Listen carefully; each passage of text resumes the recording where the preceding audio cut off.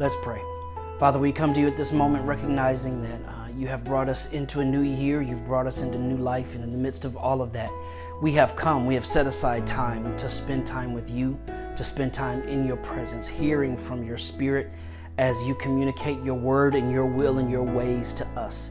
So God, I pray that you would anoint our ears to hear and our spirits to receive all that you want to speak, all that you want to download into our lives. Lord, I pray that you might anoint me afresh, use me for your glory, that people might hear your voice, that they might be able to follow what you are saying through this feeble preacher. Have your way and glorify yourself. In Jesus' name I pray. Amen. Well, listen, I'm kind of working through some things that I believe that God has for us to operate in, not just this month, but all year. And really it's wrapped around this idea of what would happen if God came to you and if he were to ask you and I, what do you have? What do we have that he's already given us, that he's already provided for us, that maybe we don't see it like he sees it? Because I believe that in 2022, God wants to work miracles with the mundane things we already have. And so the first part of this whole what do you have kind of discussion or series is I want to talk about what's in your house, what's in your life, what's in your possession that God wants us to think and to rethink. Follow me in 2 Kings chapter 4. 2 Kings chapter 4, beginning at verse 1. I'm going to read it initially from the New King James translation, but I'm going to flip over to the New Living, so you got to follow along in your copy of God's Word. You should find it right here. Very familiar story. The Bible says, a certain woman of the wives of the sons of the prophets cried out to Elisha the prophet, saying, your servant, my husband, is dead, and you know that your servant feared the Lord, and the creditor is coming to take my 2 sons to be his slaves. So Elisha said to her, what shall I do for you? Tell me, what do you have in the house? And she said, your maidservant has nothing in the house but a jar of oil. Then he said, go, borrow vessels from everywhere, from all your neighbors, empty vessels. Do not gather just a few.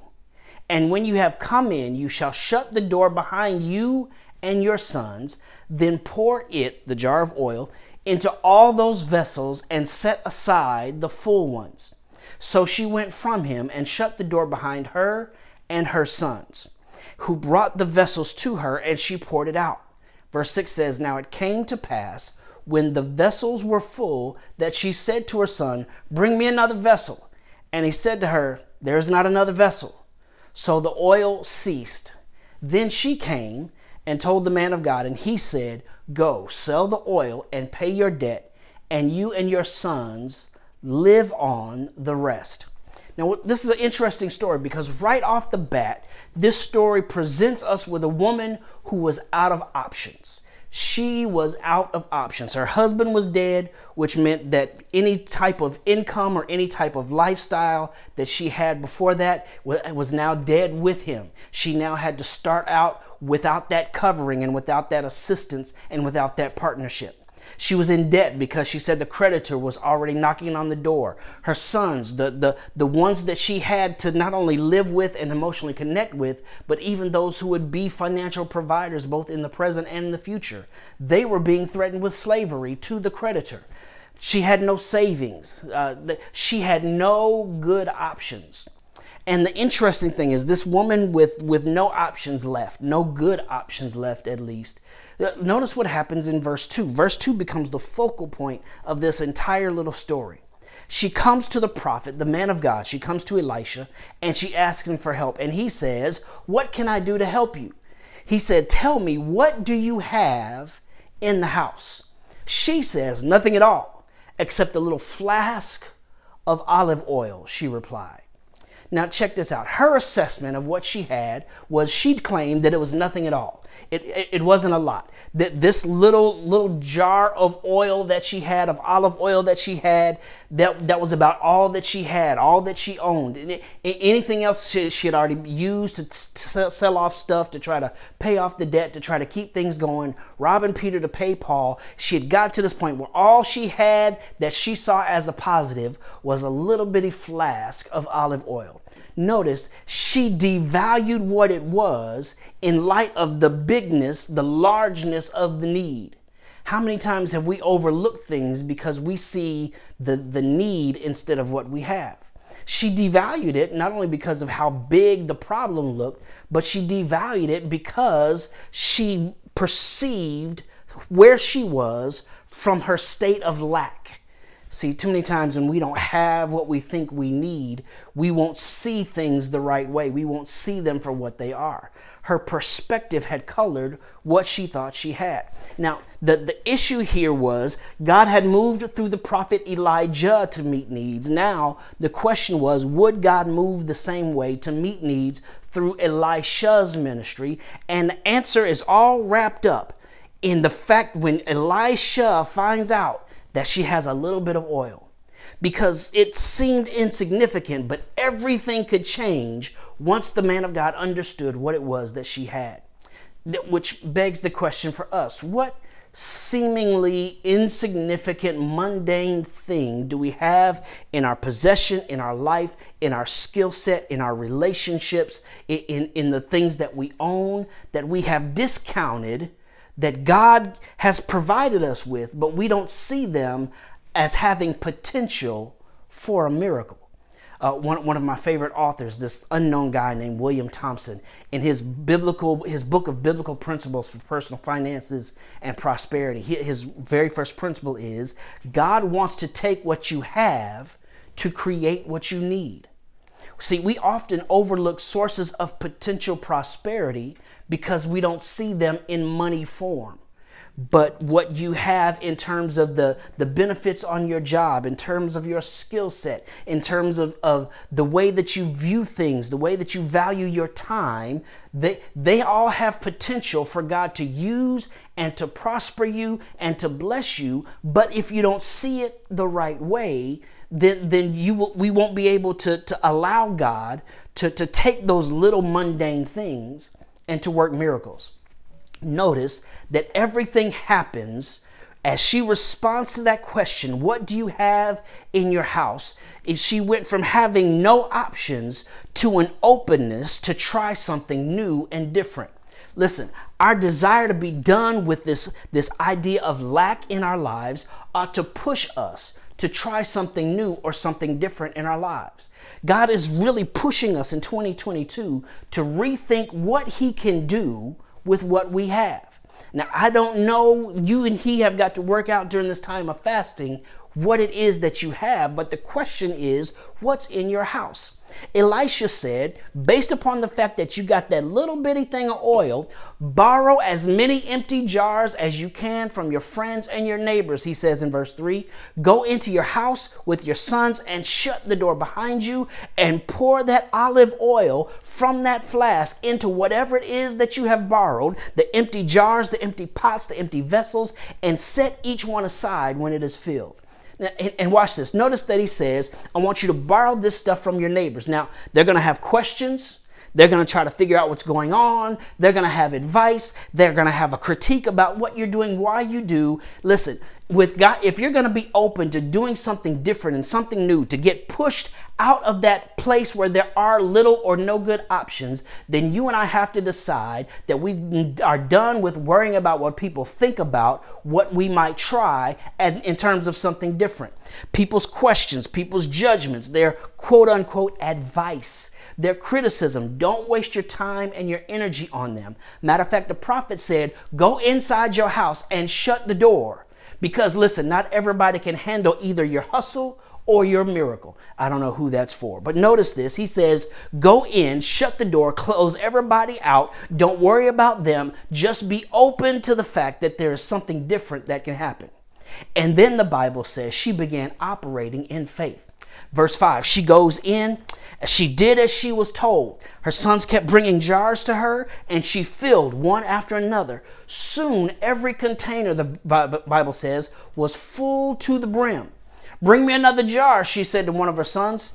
There aren't any more, he told her. And it's at that point, the Bible says, that the olive oil stopped flowing. Watch this. She went in and she followed instructions. God is going to give you and I some instructions this year, and we have to follow them. The Bible says that she did exactly what the prophet told her to do. She borrowed the vessels, she went in the house, and she started the process. Now, check this out. Not only follow the instructions if you're going to operate in faith, but also don't limit yourself. Her faith was measured by how many jars she collected from the people around her. Listen, don't limit what God can do. Don't limit your blessing. Don't limit your potential. Don't limit anything because of how you see or view things. Trust what God says and operate in faith. And then the Bible says that she kept pouring. Listen, I don't know who this is for, but this year, with the instructions that God is going to give you about the miracles he's going to do if you and I operate in faith, keep pouring, stick with it. The Hebrew construction is that it stresses the ongoing action of faith, that as she was faithful to pour, God brought something out that would fill another vessel, another jar. As she kept pouring, as they kept bringing her stuff, as she kept believing something was going to come out of that little flask of oil, it kept working. It will work as long as you stick with it, as long as you and I operate in faith. God wants us to respond in faith to new possibilities and new opportunities. Because look what verse 7 says. After she fills all of these jars up, when she told the man of God what had happened, he said to her, now sell the olive oil and pay your debts, and you and your sons can live on what is left over. Do you see the new possibilities and the new prosperity that sits right around the corner of us operating in faith when we're open to the new things God can do with little things? Watch this. God changed her vocation. She went from being a poor widow to an olive oil merchant. What new things, what new titles, what new vocations, what new avenues await you in 2022? God even changed her tax bracket. One commentator says that she went from poverty to solvency, that she not only got out of debt, but she had enough to live on for the rest of her life. There was enough money left over for her to live on after she already paid off all of the creditors, after she paid all the bills. God's giving was abundant because she operated in faith to believe that God could do miracles with her little bit. God even changed her mental health situation. She went from a grieving widow to operating in gladness, operating in this place where she had seen what God had done for this poor little woman who had no options. I don't know where you're starting from. I don't know what options you might be limited by or feel limited by, but God sent me by to tell you at the very beginning of this year, if you and I will be open to what God can do, get over how little it looks to you, God can do big things with the little mundane stuff that he's already given you. And when you and I operate in faith, God will open up new possibilities, new potential, and new prosperity. So I ask again, what's in your house? What have we discounted that God wants to use to open us up to new possibilities and new prosperity? Are you and I open to new things, new ideas, new options, new possibilities, different choices, different endeavors? Are we ready to pursue those new opportunities by faith? As he reveals them, will we stick with it? Will we not limit ourselves by what we see? I ask again, what's in your house? Because I declare, by the power of God, God is going to do miracles with things that you discount as mundane in 2022. The world around you may not change, but that's not going to change the power of God to take what little bit you and I make available to him, operating in faith, and God can do miraculous, big, amazing, prosperous things for the people of God who trust him. Can I pray? Father, in the name of Jesus, I decree and declare an end to lack. I decree and declare an end to having no options in our lives. I declare by the power of the risen Savior that you have already promised to do exceedingly and abundantly above all that we could ask or think. So God, I pray right now in the name of Jesus that you would take away the blinders from our eyes, take away the limitations we put on your capability, take away from us the ability to discount and to devalue what you have already given us in terms of skills, in terms of relationships, in terms of opportunities that we have all around us. You've already provided them. Help us to quit looking at them as just a little bit or as nothing. And God, I pray that when your instructions come, you would give us the unction, that you would give us the courage to operate in faith until you take our little bit and take us from poverty to solvency, as you take us from lack to having more than enough, as you take us from having just enough to get by to overflowing in abundance, because you're that kind of God. Lord, we believe it because you said it. Just because you did it back there in this story, we believe you can still do it again. So I decree and declare over somebody's life who may be watching, I pray that you would do the miraculous out of the mundane as we answer the question, what do we have in our house? In Jesus' name, amen. Listen, that's why you got to push through in 2022, because he's going to do big things with the little stuff we already have.